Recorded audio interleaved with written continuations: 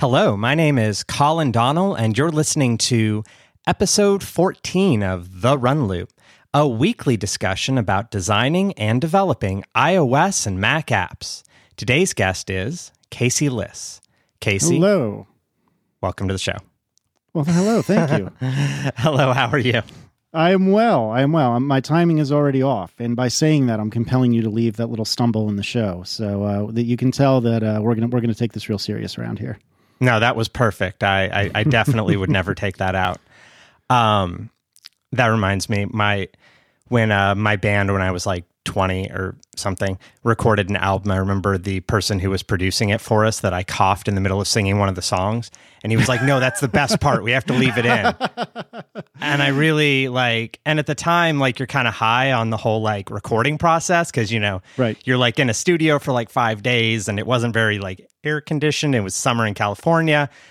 So I was like, yeah, that sounds great. And then afterwards I'm like, I hate that cough with the fire. I hated that part. It's I can't remember the woman's name, but in Sympathy for the Devil, I think it was, where the woman who did the it wasn't really backup singing, but she has a solo in the middle of it. And the urban legend that I've heard, which is probably completely false, is that she was so into the verse and so into singing it that her voice cracks, and you can hear it on the recording. And she ended up miscarrying the child that she was carrying at the time, shortly thereafter, supposedly because of the track she laid down on, I think it was Sympathy for the Devil. Wow. And I don't know if that's real or not, but that's intense. And it's a lot. It's like a cough, but much, much, much, much, much worse. So really not at all like a cough.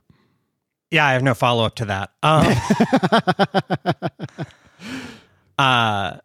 Although I do remember when I was, because the show's about me interviewing myself. I do remember also another band-related story was that when I was 17 or so, my voice was changing, I guess, or whatever. And so my voice would kind of squeak when we were doing shows sometimes. I'd be like, nice. Oh, it's just really dry. It's really dry. My throat's so dry. I need more water. And now I'm like, no, I was just going through the change. Anyway, Casey, thank you so much for coming on. Let's start off by how would people know you? Right. So if you know me at all, it would probably be through the Accidental Tech Podcast. I can't even say the name of my own show properly. The Accidental Tech Podcast is myself, Marco Arment, and John Siracusa. You might know Marco from Instapaper or Overcast, and he was also co-founder of Tumblr. You might know John Siracusa as the co-host of several different shows currently, but previously he wrote novella-length reviews of what was then Mac OS X, what is now Mac OS. And the three of us have been doing ATP for, golly, it's been about 4 years now. That's bananas. And that's a weekly discussion show about really anything tech-related, but typically starting from the position of what's Apple up to these days, and then we kind of spider out from there. Mm-hmm. Yeah, it's probably my favorite podcast, actually, or one of them. Oh, stop. It's really good. It's right up there. It's in the top 5, for sure. Well, thank you. That's very kind of you. I can't rate once I get into that area, but it's one of the, I have it definitely marked as one of my, in Overcast, you can say these are the special shows. Mm-hmm, mm-hmm. It's definitely one of those, although I'll be honest, I have about 15 of those. So well, I do have a lot of favorite shows, but it is one of my favorites. But clearly we are in good company, and that's all that matters. So thank you. That's very kind of you to say. Absolutely. Well, it's true. And so I want to talk to you about development and stuff, but since so you mentioned since we mentioned podcasting and all of that, and that might be what people know you from, how did you get into that? It's a funny story. So I'd known Marco for 20, 25 years now. We met as kids, and we kind of fell out of touch as we got into high school and college, and then kind of fell back in touch shortly after we both graduated from college. Marco and I are the same age. And I don't remember who reached out to whom first. It doesn't really matter. But basically, we found each other again not too long after we both graduated college. And, I kept up with him. And then I saw his meteoric rise through Tumblr, through Instapaper, and through Build and Analyze, which was a show he was doing with Dan Benjamin on 5x5. And Yeah, I watched Marco on the rise, and I started dabbling with iOS development. I was not taking it seriously at the time, but I was dabbling with it, and I went to WWDC 2011, and that, I believe, was the first time Marco and John Syracuse met in person. They had known each other through the internet, but had never met. And I was, if I wasn't there when they met, which I'm pretty sure I was. I'm pretty sure it was in line waiting for the keynote. But I was there that week when they kind of really got to know each other. So fast forward a couple of years. It's now late 2013, and Build and Analyze kind of comes to an end simultaneously, but happenstantially. Hypercritical, which is possibly the best podcast that has ever been recorded, which was John Syracuse's podcast, that came to an end almost exactly the same moment. And I started needling Marco and saying, hey, we should do a show about cars. Like, even if we never distribute it, we should just talk about cars, because it was something that Marco didn't ever really talk about, or not that much anyway. It's something that I really enjoy. It's something we both really enjoy, even though I think even Marco would concede that we know almost nothing about. And Marco said, you know what? John is kind of bored these days because he's not doing Hypercritical anymore. Let's get him involved. And that was all Marco. And so we started recording a show that we knew from the outset would be a mini series, and that show was called Neutral, and it's available to this day at neutral.fm. And it was a short-lived podcast about cars by three dudes who should know better than to talk about cars, because we really don't know what we're talking about. And I had tremendous fun with that. And people started to pay attention to who I was, if by no other reason than because I was rubbing shoulders with John and Marco. And what ended up happening was, after we recorded that show, we ended up just kind of shooting the stuff, chewing the fat or whatever. And we often ended up talking about development related things, because we're three nerds, we're three, developers. And Marco had the presence of mind to put a couple of these kind of bootleggy recordings on, I think, SoundCloud, if I'm not mistaken. And at the time, it was surprising, but in retrospect, it wasn't at all surprising. It turns out that people really gravitated to that and really, really liked us talking about tech, because guess what? We actually kind of know what we're talking about in that department. And so it ended up that we started recording both. We would record Neutral, and then we would record this other tech show.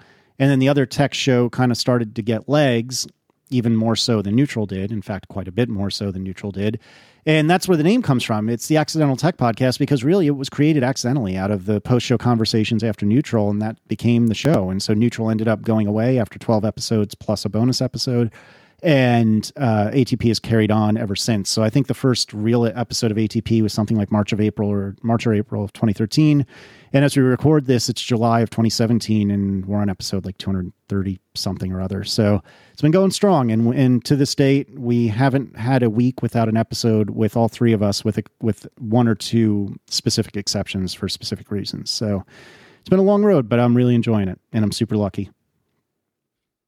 Two comments on what you just said. Number one, It's been 4 years that you guys have been doing this show, and that just reminded me, oh my God, I'm getting old. It is 4 years. Right? That seems like yesterday, literally. And that's 4 years. Oh my God. Okay. Second is that my boss at my previous job that I just left a couple weeks ago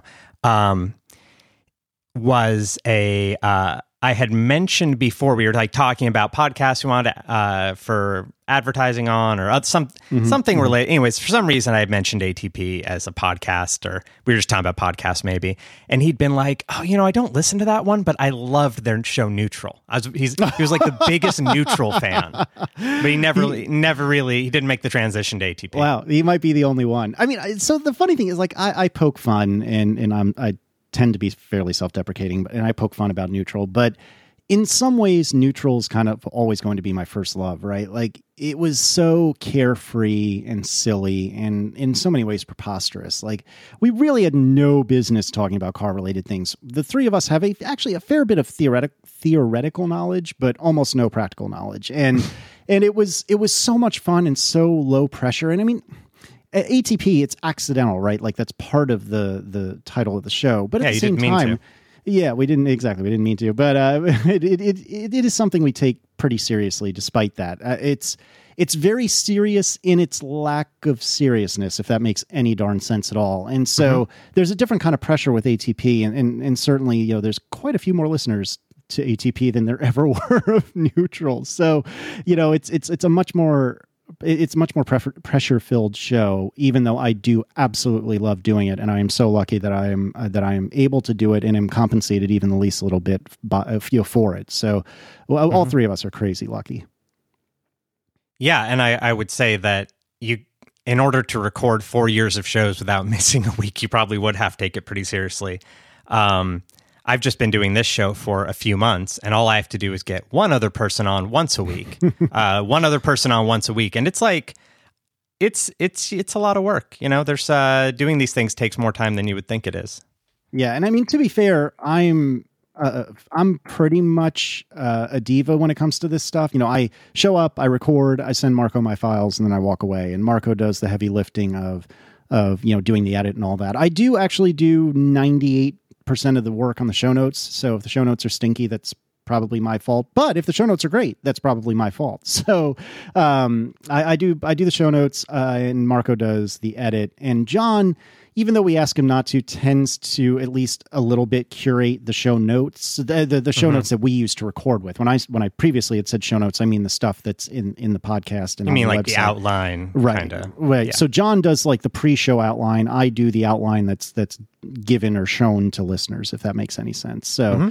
So we all have a hand in it, and we do take it seriously. And every summertime it gets completely bananas because, you know, we recorded last week twice, I believe. It doesn't really matter, but we recorded like twice last week. I don't believe we're recording this week. We're recording a double header episode a week from Friday. So we're going to record for like 3 or 4 hours straight and just kind of figure out 2 shows to come out of that. And that's because we don't plan well when it comes to our individual vacations. And so basically we're all on vacation like 1 week after another, and we have almost no overlap when we're all at home. So, you know, we try real hard. We do take it seriously, but it is kind of a goofy, silly show all at the same time. Yeah, well, one other thing, the other thing I wanted to ask you about that specific show was that you guys recently did this live. You actually, you know, you're saying it's like a silly thing that, you know, you and your friends do, and then you had 1,000 people watch you at WVC or something, which is pretty amazing. I was there. I sat next to like Gus and Federico was there. There's a bunch of people around, but no, we all watched you guys do this live show, and it was great. Yeah, it's utterly bananas. And you know, I wrote this on my website, and it's hard because I'm proud of it, yet I don't want to be like, yes, look at me. You know, I can draw 1,000 people all myself. You know, it's not like that. But, you know, it's funny because my mom growing up, you know, she's not one to believe in reincarnation, but she always used to joke like, hey, you know, man, if I can ever have like another life, I want to be like a musician or like a actor or something. So when I walk out on stage, like all these people that are there cheering for me, like how amazing must that be? And she doesn't mean it in like the, oh, my ego's so huge way. Just like how, you know, bonkers would that be? And although we never really had that walk on stage moment at the recording, like you can't help but look around and think, there are 1,000 human beings here, or nears makes no difference, that are here to listen to me and my 2 friends kind of goof off and talk about nerdy stuff. Like, how bananas is my life, and how lucky am I that this is where my life has turned, you know, and the way my life has gone. And it was completely dumbfounding to me and I thought it went so well, and I was so thankful for Marco and Stephen Hackett for setting everything up, for AltConf for kind of facilitating it and taking care of almost all of the administrivia so we didn't have to, and for everyone that showed up. It is so unbelievably flattering, and I'm so thankful for it. And it was a once in a lifetime experience. I don't know if we'll do it again next year to head off any questions. We might not. It's not John's favorite thing to do. I think Marco and I tend to like it. Maybe we just have bigger egos. I don't know. But we'll see what happens. I don't want to make any sort of even implied guarantee that it will happen next year, but we'll probably at least discuss it, and we'll see what actually ends up happening. Yeah, you'll have to get Tim Cook on next year, right? Yeah, right. No, I'm no John Gruber. I don't think that's going to work. Yeah, I love that everybody was predicting before everybody was predicting, you know, before the show. I heard a dozen different people be like, it's going to be Tim Cook this year at the Daring Fireball live show. And I'm like, no, it's going to be what it is. Like, Yep. I feel like Tim Cook would be an awfully big get, but yeah, that's the thing. It would be a big get, but I don't think it would be as good a show because there is no scenario in my personal opinion that Tim Cook can ever take off the CEO hat.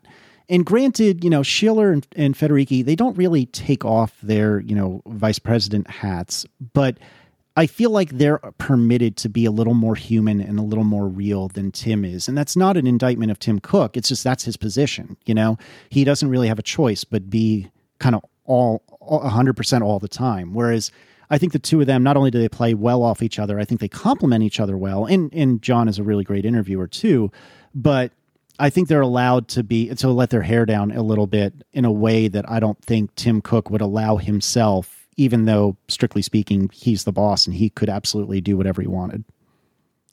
Yeah, I think you're actually correct that they are the right people to do that. Not that if, Tim showed up next year, that wouldn't be amazing. Right. But I do think as far as like, for being a good show, like in a bubble, not just, oh my God, Tim Cook, the CEO of the biggest company in the world, is on a podcast. For being a good show, I think that those two are fantastic for the reason of that, like they're both, I think, probably more connected to like the products, they're like, like Craig's like an engineer and, Phil, from everything we know, is that he's like kind of, pretty involved with the product side of things. Yep. So I think that, I think they are a good fit, and they both have such, they both have great personalities. Although I'm sure Tim does too. So I actually know nothing about that. I know that's the thing. Yeah. So moving on from podcasting, how did you are a programmer, a developer, etc. You've recently, God, it's probably been, how long has it been that you've been doing iOS full time? About a year and a half. Okay, so that doesn't make me feel as old since I heard that you did that. But so you've been doing iOS full time for a year and a half. But before that, you were a .NET developer, who toyed around, I guess, as a side projects in iOS. How'd you get started in programming, like in general? So I'm trying to figure out an abridged version because this show isn't supposed to be that long, and I can go on for like 6 hours. The abridged version is, when I was a kid, up until very recently, my dad worked for IBM, and so we always had PCs in the house. And I oftentimes wanted to play like a computer game, and this was when I was really young. So DOS was the system, the operating system that we were using at the time. And I would always have to ask Dad for help. Like, how do I do this? How do I do that? How do I do this? How do I do that? And eventually, Dad, somewhat angrily but somewhat helpfully, handed me the DOS user's manual, the book, and said, just figure it out. And sure enough, at like 8 years old or however old I was at the time, I read the DOS book, and I'm sure I digested, a third of it at best, but I read it. And so computers started being less of an enigma at that point. And then moving on, I started creating like BAT scripts in DOS. And so I remember vividly having this menu system that would run in my AutoExec BAT and would let me like start all of my different games. So like the first tier of the menu would be like games versus applications versus whatever. And there were like, in a way that you can only do in DOS, there were like those double lined boxes that you would draw like character by character around them. It's hard to describe verbally, but you know what I'm thinking of if you've ever used DOS. I think anybody who's used DOS in the 90s knows what you're talking about. Exactly. So I would do that. I remember vividly that the backdrop, like the background of the screen was red and the font was yellow, which I thought was like so cool at 8 years old. It was garish to look at. Hot dog. Yeah, exactly. Yeah. So anyway, so I made these like menu systems, and then eventually, I honestly don't remember how, but somehow or another, I came up with a QBasic compiler. So this was at the time that QBasic was packaged with, I think, pretty much every MS-DOS installation, but you couldn't get a compiler. So you'd have to load QBasic and load the basic file, the .bas file, and then you could run it. But I somehow or another, like through my friend, another kid who's like cousin's, uncle's, dad's, sister's, brother's former roommate or something like that, had a QBasic compiler that somehow made it into my hands. So I could create an honest-to-goodness application, a .exe file from BASIC. And oh man, that was amazing. And so I wrote like stupid choose your own adventure games that really were like 3 screens long because I would get bored immediately. But, I did that sort of thing. Fast forward a few years, I was visiting my my grandparents' lake house, and basically the only other kid there that was my age was this guy, Marco. And I don't remember if he brought it to the table. I think he did, but it might have been me. One of us had Visual Basic 1.0. And so we did a choose your own adventure game, but visually. And that's what we did instead of going outside and playing during the summertime. And then eventually I went to Virginia Tech. I studied computer engineering. I got a job after that writing slot machines in DOS, of all things. So I was using the Wacom C++ compiler in DOS, so debugging wasn't really a thing. Debugging was print statements, which was kind of wild. After that, I worked Caveman debugging. Yeah, oh yeah, very much so. But it's still useful to this day. I mean, it taught me a lot. I would FTP my executable onto the test rig. It was kind of barbaric in retrospect, but it was a great learning experience. After that, I worked for Northrop Grumman for a little while, worked on some navigation systems in C++, and then that's where I kind of half taught myself, half learned C#.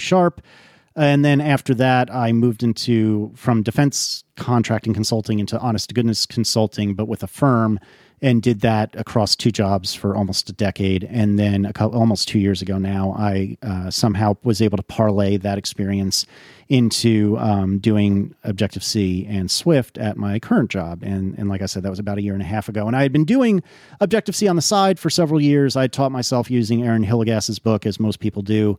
And I'd never really done it that seriously, despite having gone to every WWDC 2011 through today, except last year because I didn't win the lottery. And yeah, so I had some friends that worked at this company where I am now, and they were kind of able to vouch for me and say, hey, look, he may not know all that much about this particular platform in terms of, actually writing apps, but he's not a completely dumb guy, and he can probably pick it up as it goes along. And so that's so far worked out for 1.5 years now. Well, it sounds like a whirlwind journey. Yeah, I mean, I'm talking about literally, over 20 years. Yeah, exactly. Yeah. So I'm hyper compressing it, but yeah, it's been wild. It's been fun. It's been cool to be able to reinvent myself a couple of times. I mean, yeah, I'm still a developer for sure, but I went from C++ and DOS to C++ and Windows to C# and Windows to now Objective-C and even more lately to doing Swift, which is super cool. That is super cool because Swift is super cool. I like it so much I made a whole show about programming it.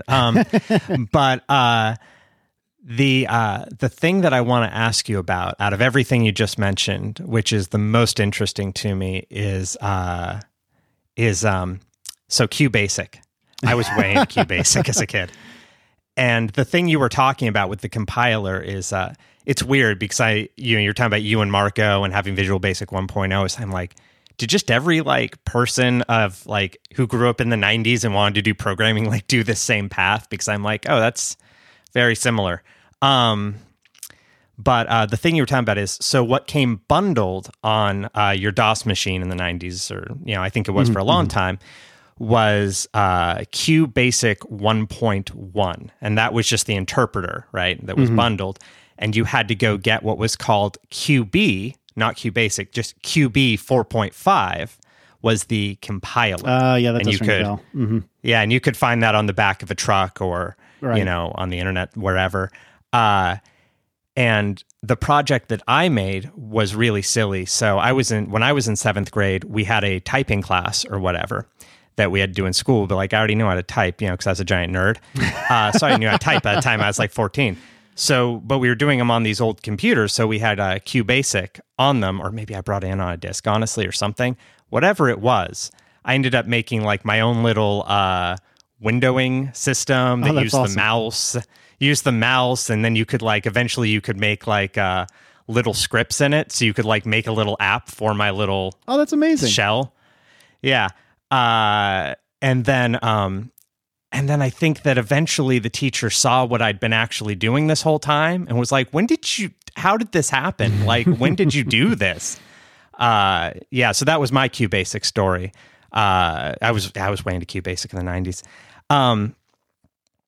So you're doing Swift, you're doing all these things. Before that, you were doing C# and you're doing defense contracting and all these things.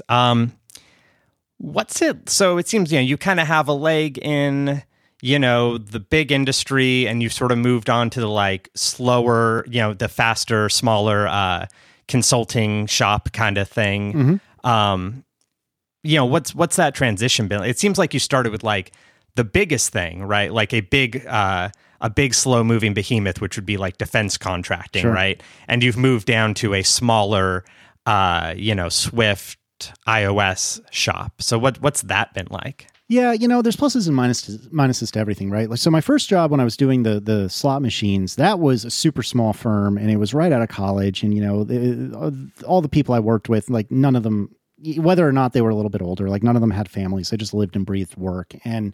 And so, when I get my first like big boy job and I'm rolling into work in shorts and flip flops, like, that's a pretty important thing when you're 22 years old or whatever it is. Look at me, I'm in Charlottesville, Virginia, which is not a big town, but I can roll into work in shorts and flip flops. Aren't I just too cool for school? And I learned a lot from there. And then it was after that I went to Grumman, which is, the big defense contractor. And the disadvantage to being at a big firm like a Northrop Grumman is that, to your point, nothing happens quickly. Everything is slow and methodical and planned and talked to death even. But the interesting thing about being at a firm that big is that everything is repeatable and reliable. And when they came up with an estimate, and I wish to some degree that I was older when I saw this go down so I could appreciate it more, but when we came up with an estimate at Grumman, we hit that estimate. Almost always. Certainly there were failures from time to time, but generally speaking, we hit that estimate, especially for this kind of smaller things where even at a place where I work today, we're agile and ish, and we try to follow agile methodologies ish. And, basically the mantra is it'll get done when it gets done. And that's not necessarily bad. And as a developer, it's kind of nice because you spend more time actually in Xcode or Visual Studio or what have you. But the downside is, if we're looking at like a boulder of a feature, we don't know when it's going to be done. Like, maybe in a month, maybe in 6, who knows? Whereas at a Grumman, they're like CMMI level 3, or they were at the time, I think. And so that basically means... What is CM, whatever you just said? Man, I don't remember what the acronym stands for. But what's it mean, though? So, so it's Capability, Maturity, Model, Integration. So what that basically means in plain English is that your process, and it doesn't... I don't think it's specific to software development, but I'll speak about it in terms of software development. What that means is your process is pretty reliable and pretty repeatable. So level 1 is like completely, shooting from the hip, pew, pew, pew, like we'll get it done someday, wee. And then level 5 is I can tell you down to the minute when this stuff is going to ship. And of course I'm exaggerating a bit, but that's kind of the idea. And so at the time I was there, we were CMMI 3, which meant that we were taking stuff pretty darn seriously. Now, admittedly, it was all waterfall, which most developers would gag over, but the nice thing about it was, like I said, it was repeatable, reliable, predictable, etc., in a way that Agile kind of deliberately eschews, but and that's in many ways an advantage, but in some ways it's a disadvantage because, if somebody at my firm wants to know when some big feature is done, we kind of say, eventually. And that's not necessarily the best approach, But all in all, I feel like I fit best at a firm about this size. My company is somewhere around 400 people, I think. The particular group I'm in, the entire mobile team, both platforms, is like 10 or 15 people. And that's where I think I fit in best. Big enough that we aren't completely shooting from the hip, but not so big that you can't steer the ship relatively quickly. No, that's a good size. What's interesting, though, what you said about the more when you're working in the defense industry and the waterfall kind of method, but that they did actually hit their estimates, is I've always thought that the point with Agile is they're like, well, we don't really worry about those sorts of estimates because nobody ever hits them anyway. Yeah, they're like, it doesn't work, so what's the point of making them? So the fact that they did hit them is kind of unique, I think. Yeah, and I mean, to be fair, I'm also looking back at this job that I had something like 10 years ago with rose-colored glasses, right? Like, it probably wasn't as reliable as I remember it, but your point is completely fair, that Agile's kind of manifesto says, among other things, well, maybe not the manifesto, but kind of the driving force behind Agile is, you never really can know how long something's going to take. So let's just embrace it and roll with it. And let's be, guess what? Agile. But waterfall is, if you're not familiar, is basically the idea of we're going to think and talk this thing to death before we ever write a line of code. But by the time we start writing code, every edge case, every what if, every, ooh, did you think about? All of those are taken care of. Where Agile, the whole idea is, you throw something against the wall and see what sticks. And if it doesn't stick, well, you adjust a bit, throw it again. And there are certainly advantages to both. I've seen Agile done really, really, really well at a past job. And when it's done really well, it's like freaking magic. The problem is a lot of people, like the firm I'm at today, have the best of intentions and try real hard, but don't always succeed in doing it exactly right. And then it becomes kind of a hodgepodge of kind of scrummerfall is what a lot of people like to say, where it's kind of waterfall-y in that you do a lot of talking and thinking up front, but then it's also kind of agile in that you have sprints and what's the full word for retrospectives? Yeah, and grooming sessions and planning sessions and things of that nature. So when I ran the Scrum team at my old company, I decided to change the names of them because I thought they all sounded kind of boring. So I changed, I think they call it backlog grooming is what you call when you go through the stories and talk about them. So I changed the name of it at my company to Story Time. I thought that was much better. I thought you were going to go for like gardening or something. That's even better. Yeah. So I think that's true. And I think there's a couple things to say about that. One is that, I think the conceit with Agile is, as I said before, just that there's an assumption in Agile that waterfall doesn't work, basically, that it is completely broken and can't work even in the best scenarios, which you can totally argue with, I guess, which may not be true because that's obviously like a partisan opinion, right? Sure. But I think that is the conceit, is that like waterfall basically doesn't work at all ever. And so we have to, I don't think it's saying that like, I think the idea is if it did work in a perfect world, that if you could think of all the edge cases, that would be great, but you can't. So embrace it. Don't even try. And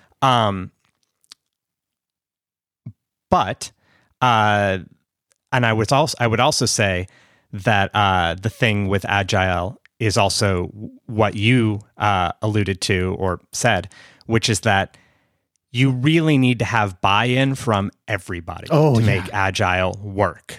No, it's absolutely true. Because one thing that I see it as is that when you really can get like the managers and like the product people like bought into it, it can actually be a really great tool to empower the developers, because they can come and say, we just want to do this one more feature. And they'll say, all right, well, what do you want to remove? Because we've used all our points. So yeah, it's absolutely true. Yeah, it's funny you say that, because so if you're not familiar with Agile, the short version is you do work in 2-week sprints. Well, it doesn't have to be 2 weeks, but generally speaking, it's 2-week sprints. So you bite off a series of tasks, which are captured in stories.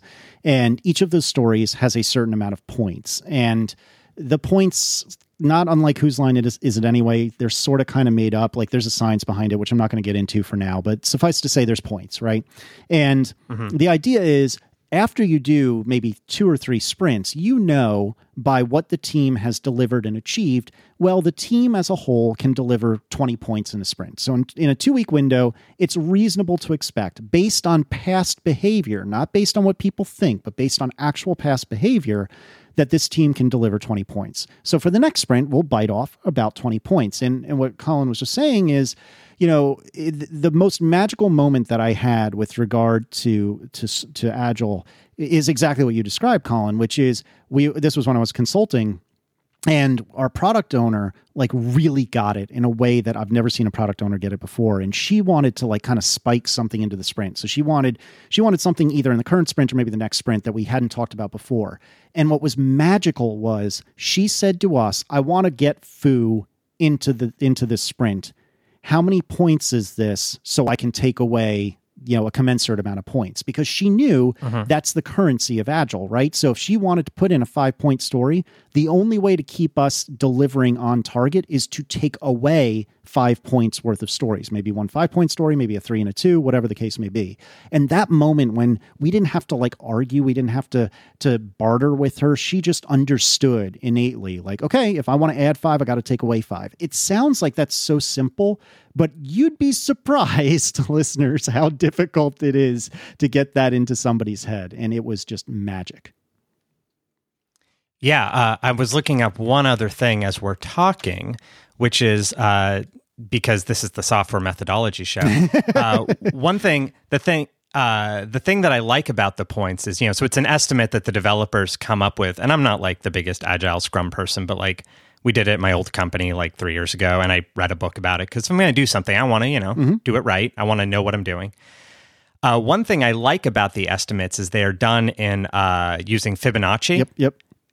So it's 1, 2, 3, 5, 8, 13, 21, 34, and then it's 55, 89, 144. And the idea, so like that can be the value of how big of a task you think that is. And what I think is kind of genius about that is the idea is that as humans, like we're better at estimating small tasks. So like we know the difference between a 1 and a 2 or like a 2 and a 3. But once we get to like 55, we wouldn't know like this is a 57 or a 55. So it goes 55 to 89. Like the numbers get bigger because we're not that good at estimating things when like they're big. So at a certain point, it's just like this is just a really big task. And like it's more uncertain. Like it becomes less certain as you get bigger. Yeah, and the part of the conceit of Agile is that you never talk about hours. And especially as a consultant, like your world is based around hours. And so the idea is, generally speaking anyway, for a team, you as a team agree, what is a 1-point story? And so the typical answer to that is like, let's change something, some bit of text that's on screen. Maybe let's change the name of a button or the text displayed on a button from login to sign in. However much time and however difficult that is, we'll call that 1 point. So then when you have a new task, like maybe changing a bar button item from, I don't know, doing an addition to a deletion, and that's completely contrived, but let's just roll with it. Well, is that twice as hard as changing login to sign in? Is it 3 times as hard? Is it 5 times as hard? And so everything is relative, and it's based on what the team decides. Because in the end of the day, it doesn't matter if a 1-point story equates to 1 hour of work or 80 hours of work. I mean, hopefully it isn't 80, but you know what I'm driving at.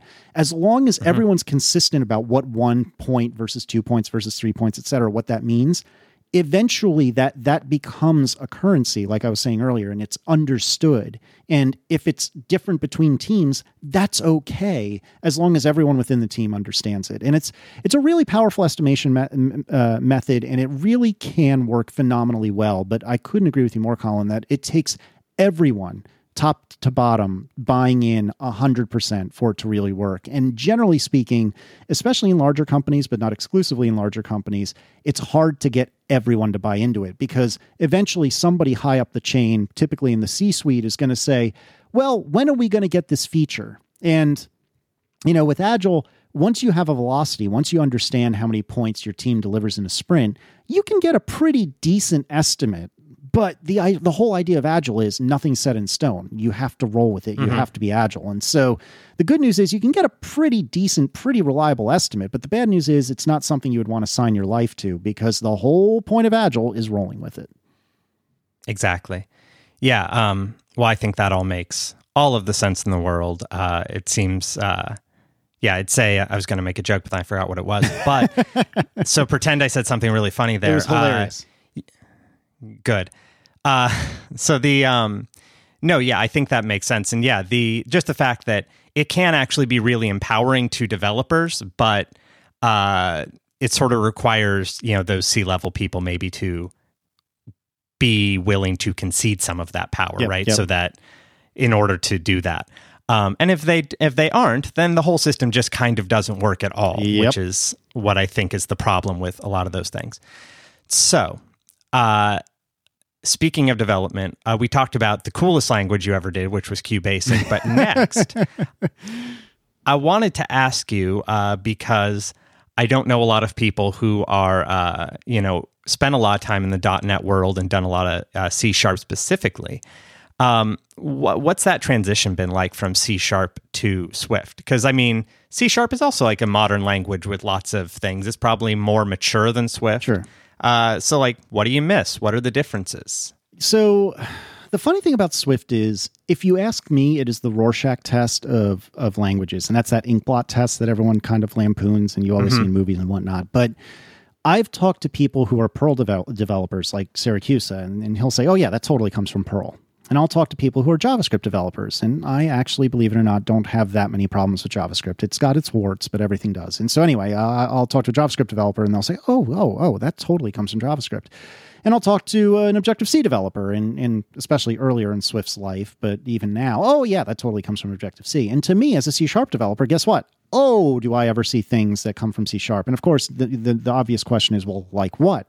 And off the top of my head, I can't think of a lot, but I can assure you that like properties is a good example. Properties, not that they're unique to C#, but the just stylistically, they look very similar to C#. Kind of having classes that can be in multiple parts in the same file, if not in multiple files. That's very C-sharpy. There's lots of little things like that. And so for me, going to Swift, for the most part, was not that bad at all. The things that have been more difficult for me have been the functional sides of it. So the team I'm working with is really into functional programming, and there's nothing wrong with that, but it's a different way of thinking about writing code. And then that's exacerbated because we use RxSwift, which is kind of taking that to the nth level. And so anyway, the functional programming part of it is a little bit weird and wild and different, but by and large, Swift hasn't been that bad. The one thing I feel like I miss the most, which is kind of bananas and silly, but I just feel like it was such a useful tool, is having a good introspection API, or what I would call it in .NET is reflection. So that's when you can look at a class and say, what are the properties on this class? And what are the types of those properties? And at runtime saying, hey, if there happens to be a property called, I don't know, age on this class, and if it happens to be an int, go ahead and set it to 21. And that in and of itself seems like kind of bananas. And I know you can do it in Objective-C, and there's a little bit of that with mirrors in Swift, but it's not near as good as it was in C#. And as an example of a place where that was very useful is the combination of reflection and annotations.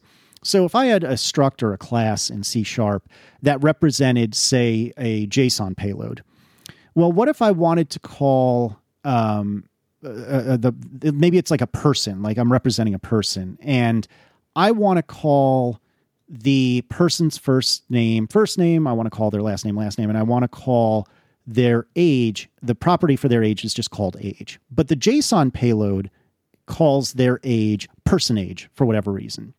What I can do is I can mark that property with an annotation and say, hey, in the JSON payload, this is going to be person age, but here, it's associated with the property of age. This is very hard to do verbally, but the point I'm driving at is you can kind of self-document that struct that represents the JSON payload, and then at runtime, you can look through your JSON and say, okay, I've got a thing that says it's person age. Let's look at all the properties in this struct, and are any of them named person age? And if none of them are, as it would be the case here, are any of them matching, are any of them saying, well, my JSON payload would be person age, even though my name is not person age? Oh, sure enough, age is marked as being associated with person age. So I'm just going to go ahead and set that to 21 or whatever. And so that self-documenting, that introspection is so powerful. And yes, you can make an argument that you would never want your payload information interspersed in your structs or your classes or whatever. That should be separated, blah, blah, blah, blah, blah. But it's a powerful tool to have. And I really miss having it. But I think in a lot of ways, it was like my shiniest hammer. And so everything looked like a nail to me. And it's probably for the best that I don't have it right now, because I would just be reflecting all the things. Well, a little reflection never is good for everybody. Right? Yeah. No, that makes sense what you said. It's, I guess I can picture the concept, but obviously the syntax, I have no idea. Yeah. But that makes sense what you said and why that'd be useful. The thing that I've heard you talk about with C#, which I don't think C# is the only language to do this, but Swift notably does not do this, is the whole async await thing. I think you're the first person I heard talk about that, actually. Yeah, yeah. It's it's funny because I actually got out of C# around the time that async and await really, really, really got popular, but the short version of it is you can say, and I'm probably going to butcher the details because I haven't thought C# in a while, but it's something along the lines of, you can say in the middle of a function, I would like to await the response from some function call. So as an example, this function call is going to go to the network. Just let me know when it's done. Just go and do its thing and then come back to me when I have a return value. And this is sort of kind of like JavaScript's like, callback hell. But the thing is, there's no callback there. You're saying it looks synchronous. Like if you look at the way the function is written, it looks as though it's synchronous. But in reality, it's asynchronous. And so what this is, if I'm not mistaken, is a whole shed load of compiler magic behind the scenes. But basically, you can write code as though it's synchronous when in reality it's asynchronous. And that's something that is really, really unbelievably powerful because it's so crummy to have to manage the mental model of asynchronous code. And this kind of makes almost all that go away. And you can treat everything as synchronous, even when in reality it's asynchronous, by just saying, hey, this function is async. And at some point I am going to await, hence the async await, I'm going to await the result of some other async function. And that's kind of the short version. And it is exceptionally powerful and super, super cool. And I think that Latner, among others, have kind of hinted that that's what they would like to add to Swift at some juncture, but I think it's like 2 or 3 versions out at least. Yeah, just hearing you talk about that, I haven't looked at it in a while, except I remember I used a Python framework called Tornado, which I think did something similar. So I'm kind of familiar with this concept. And that just seems like the way this should work. That makes all the sense in the world to me. It's just, not having to write your asynchronous code in a crazy different way than you write your non-asynchronous code necessarily. Yeah, and it requires a whole lot of buy-in from the compiler authors because, like I said, in general, or at least in C# anyhow, a lot of this was compiler magic, and so it requires a lot of work on the compiler side. But man, does it ever make the developer side so much easier. Yeah, that sounds super cool. Something else that you'd mentioned to me previous to the show, or as Marco said, pod, right? He calls them pods. Is that correct? I think ironically, but yes, I have heard it come from him from time to time. No, I'm needling him a little bit. I accidentally let that slip at WBC when we'd been drinking. But I said pod, and he immediately said, "We're not friends anymore." So we were talking previous to the show about this, and you mentioned actually a minute ago, is RxSwift and functional programming, and I am a total functional programming noob. So what is RxSwift, and why is this useful, and why would I want to know more about this? Yeah, so this is probably a 7-hour conversation that I'm going to try to distill into about 7 minutes, but you kind of have to start with the base of the pyramid, which is what is functional programming, and I have a practical level knowledge of what functional programming is. So if you're someone who actually knows what functional programming is, you're probably going to take offense at something I'm about to say, but let's just understand we're all amongst friends. And this is just a general idea.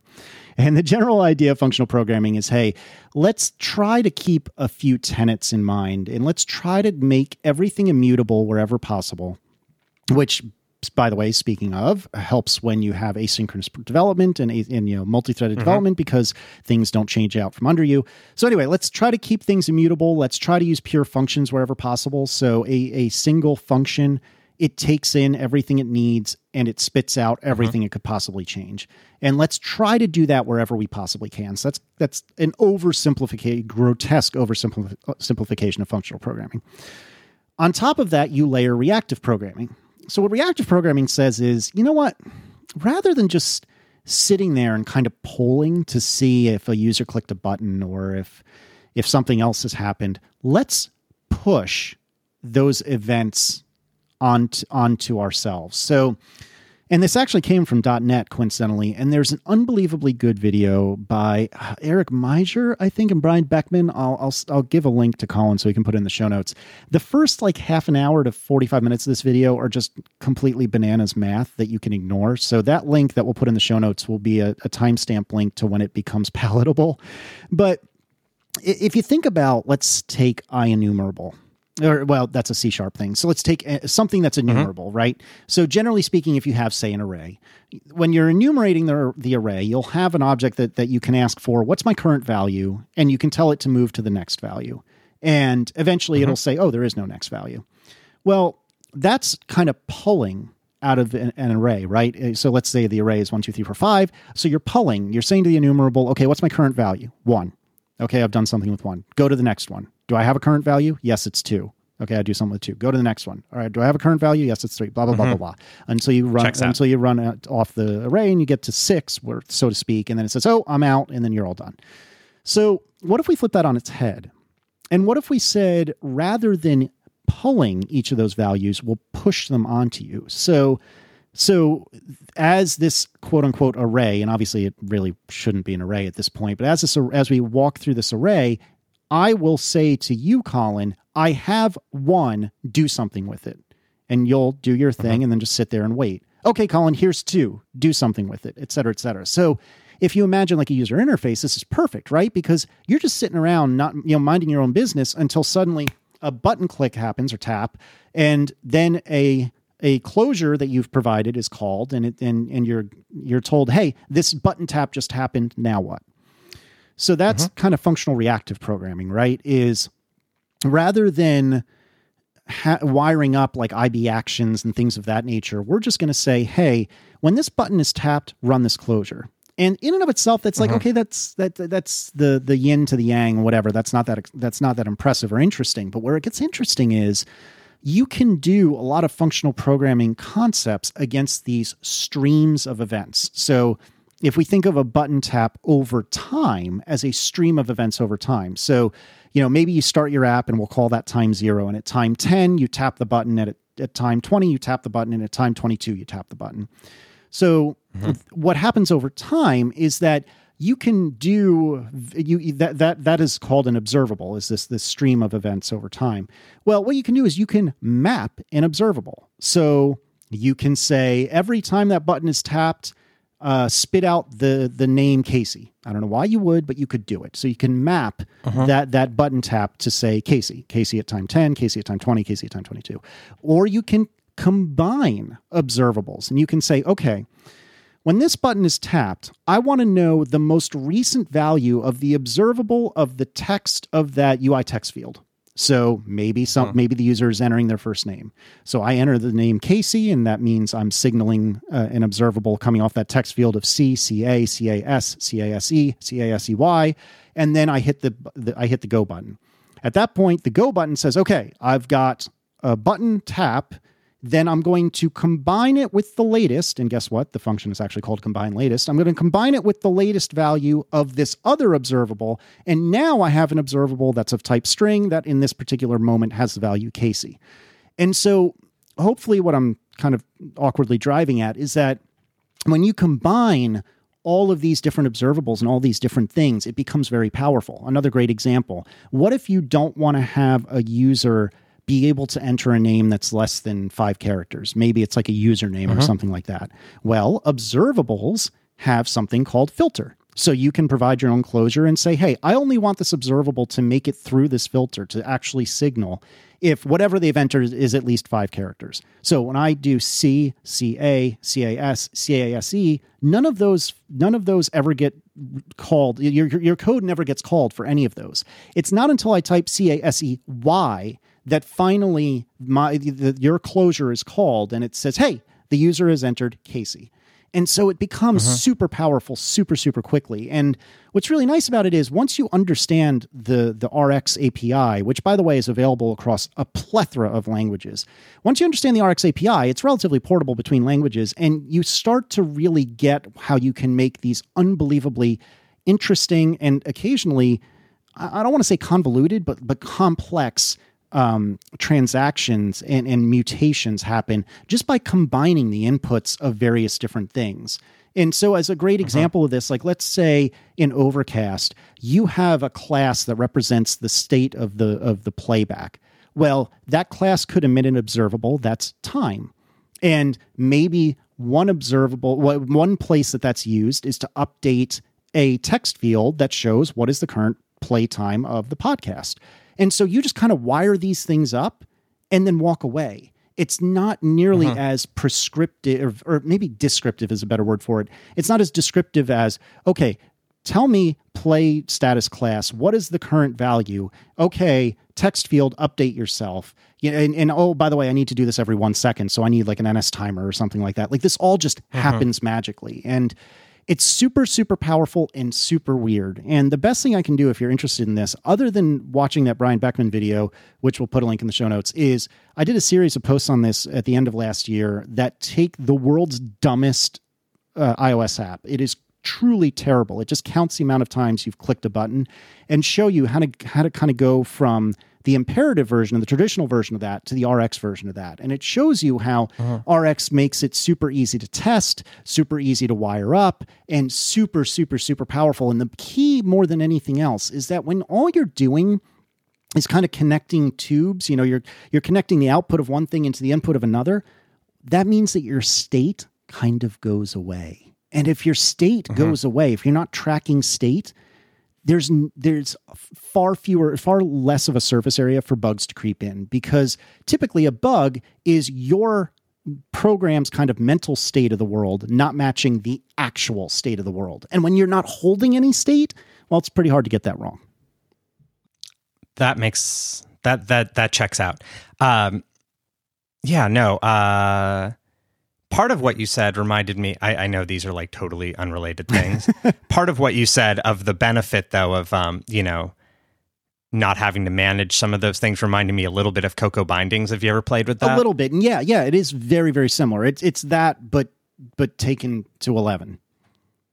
So the question I had about that would be, so when you're working in this RxSwift world, how much does that separate you from being able to do the normal things you would want to do in UIKit and whatever? Like, is it a total, like, are you really separated away from the core frameworks, or is it pretty easy to drop down and just do the normal things if you need to? So it's a simple question with kind of a multifaceted answer, right? So there is RxSwift, which is just the idea of observables and other things like drivers and variables and things like that.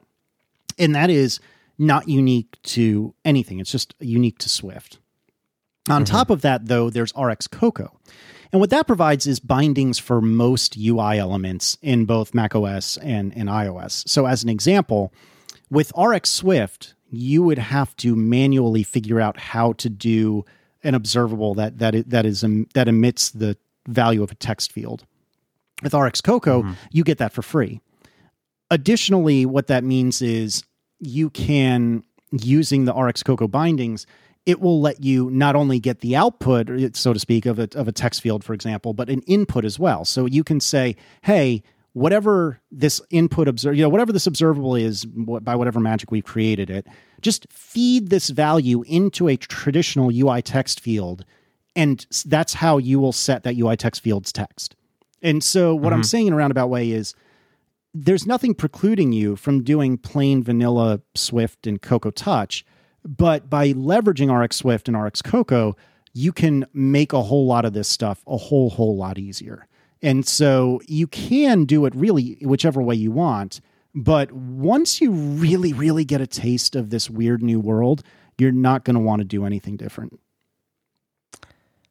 Well, I know what my next test project I need to create is, because it sounds interesting, and I think I'm going to have to try it now to find out, to understand what you're really talking about. Yeah, you absolutely have to try it. And I have to warn you that for me, to go back a half step, to me, when I learned Objective-C, I was so frustrated by it because it just felt freaking wrong. Like, there's array indexers all over the place. Like, why are we using these square brackets everywhere? This is just stupid. And for the longest time, I just felt like it was gross. And all of a sudden, it was like seeing the Matrix, right? You see the people in the Matrix, and it just clicks. And then it's like, oh, I get it. Yeah, Objective-C is actually really cool.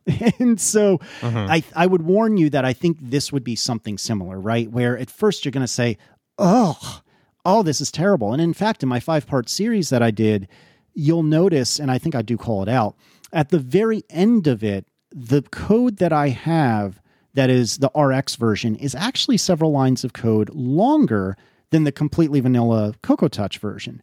But the difference is that I would argue that the RxSwift version is considerably more testable. And beyond that, it is also without state, which is super, super important. And so there are advantages to it. Also, that was a really crummy example because where Rx really shines is doing hyper complex things by just wiring up a handful of observables, whereas this was, the world's dumbest app, like I said. So that's all a very long way of saying don't get discouraged if it doesn't click immediately. It took a couple of months of me doing this all day, every day for it to really, really click, which you can make an argument that maybe that's a sign that it's not good. But now that I've seen the Matrix, oh my gosh, I don't want to go back. No, it seems like it would be worth finding out about at least. I think anything you can do to remove state is a good thing.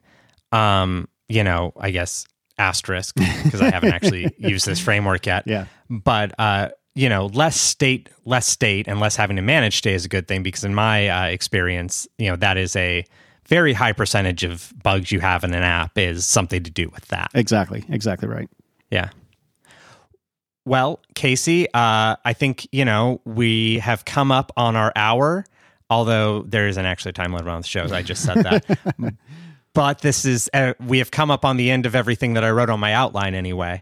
So thank you so much for coming on the show and sharing, all of your experience and whatnot with us. Well, thank you so much, Collin. No, me. It's a total pleasure. The show is great. I would say that to be nice, but I have listened to, if not every episode, almost every episode, and it is really great. And I really like having these kind of interviewee shows, and they seem to kind of go in and out, and somebody will do one for a while, then they'll fizzle out. And I hope you stick with it because these sort of interview shows are really great. And you've been able to get some personalities that I either hadn't heard enough of or just hadn't heard of at all, which is really super awesome. So thank you. It's genuinely an honor to be asked to be a part of it.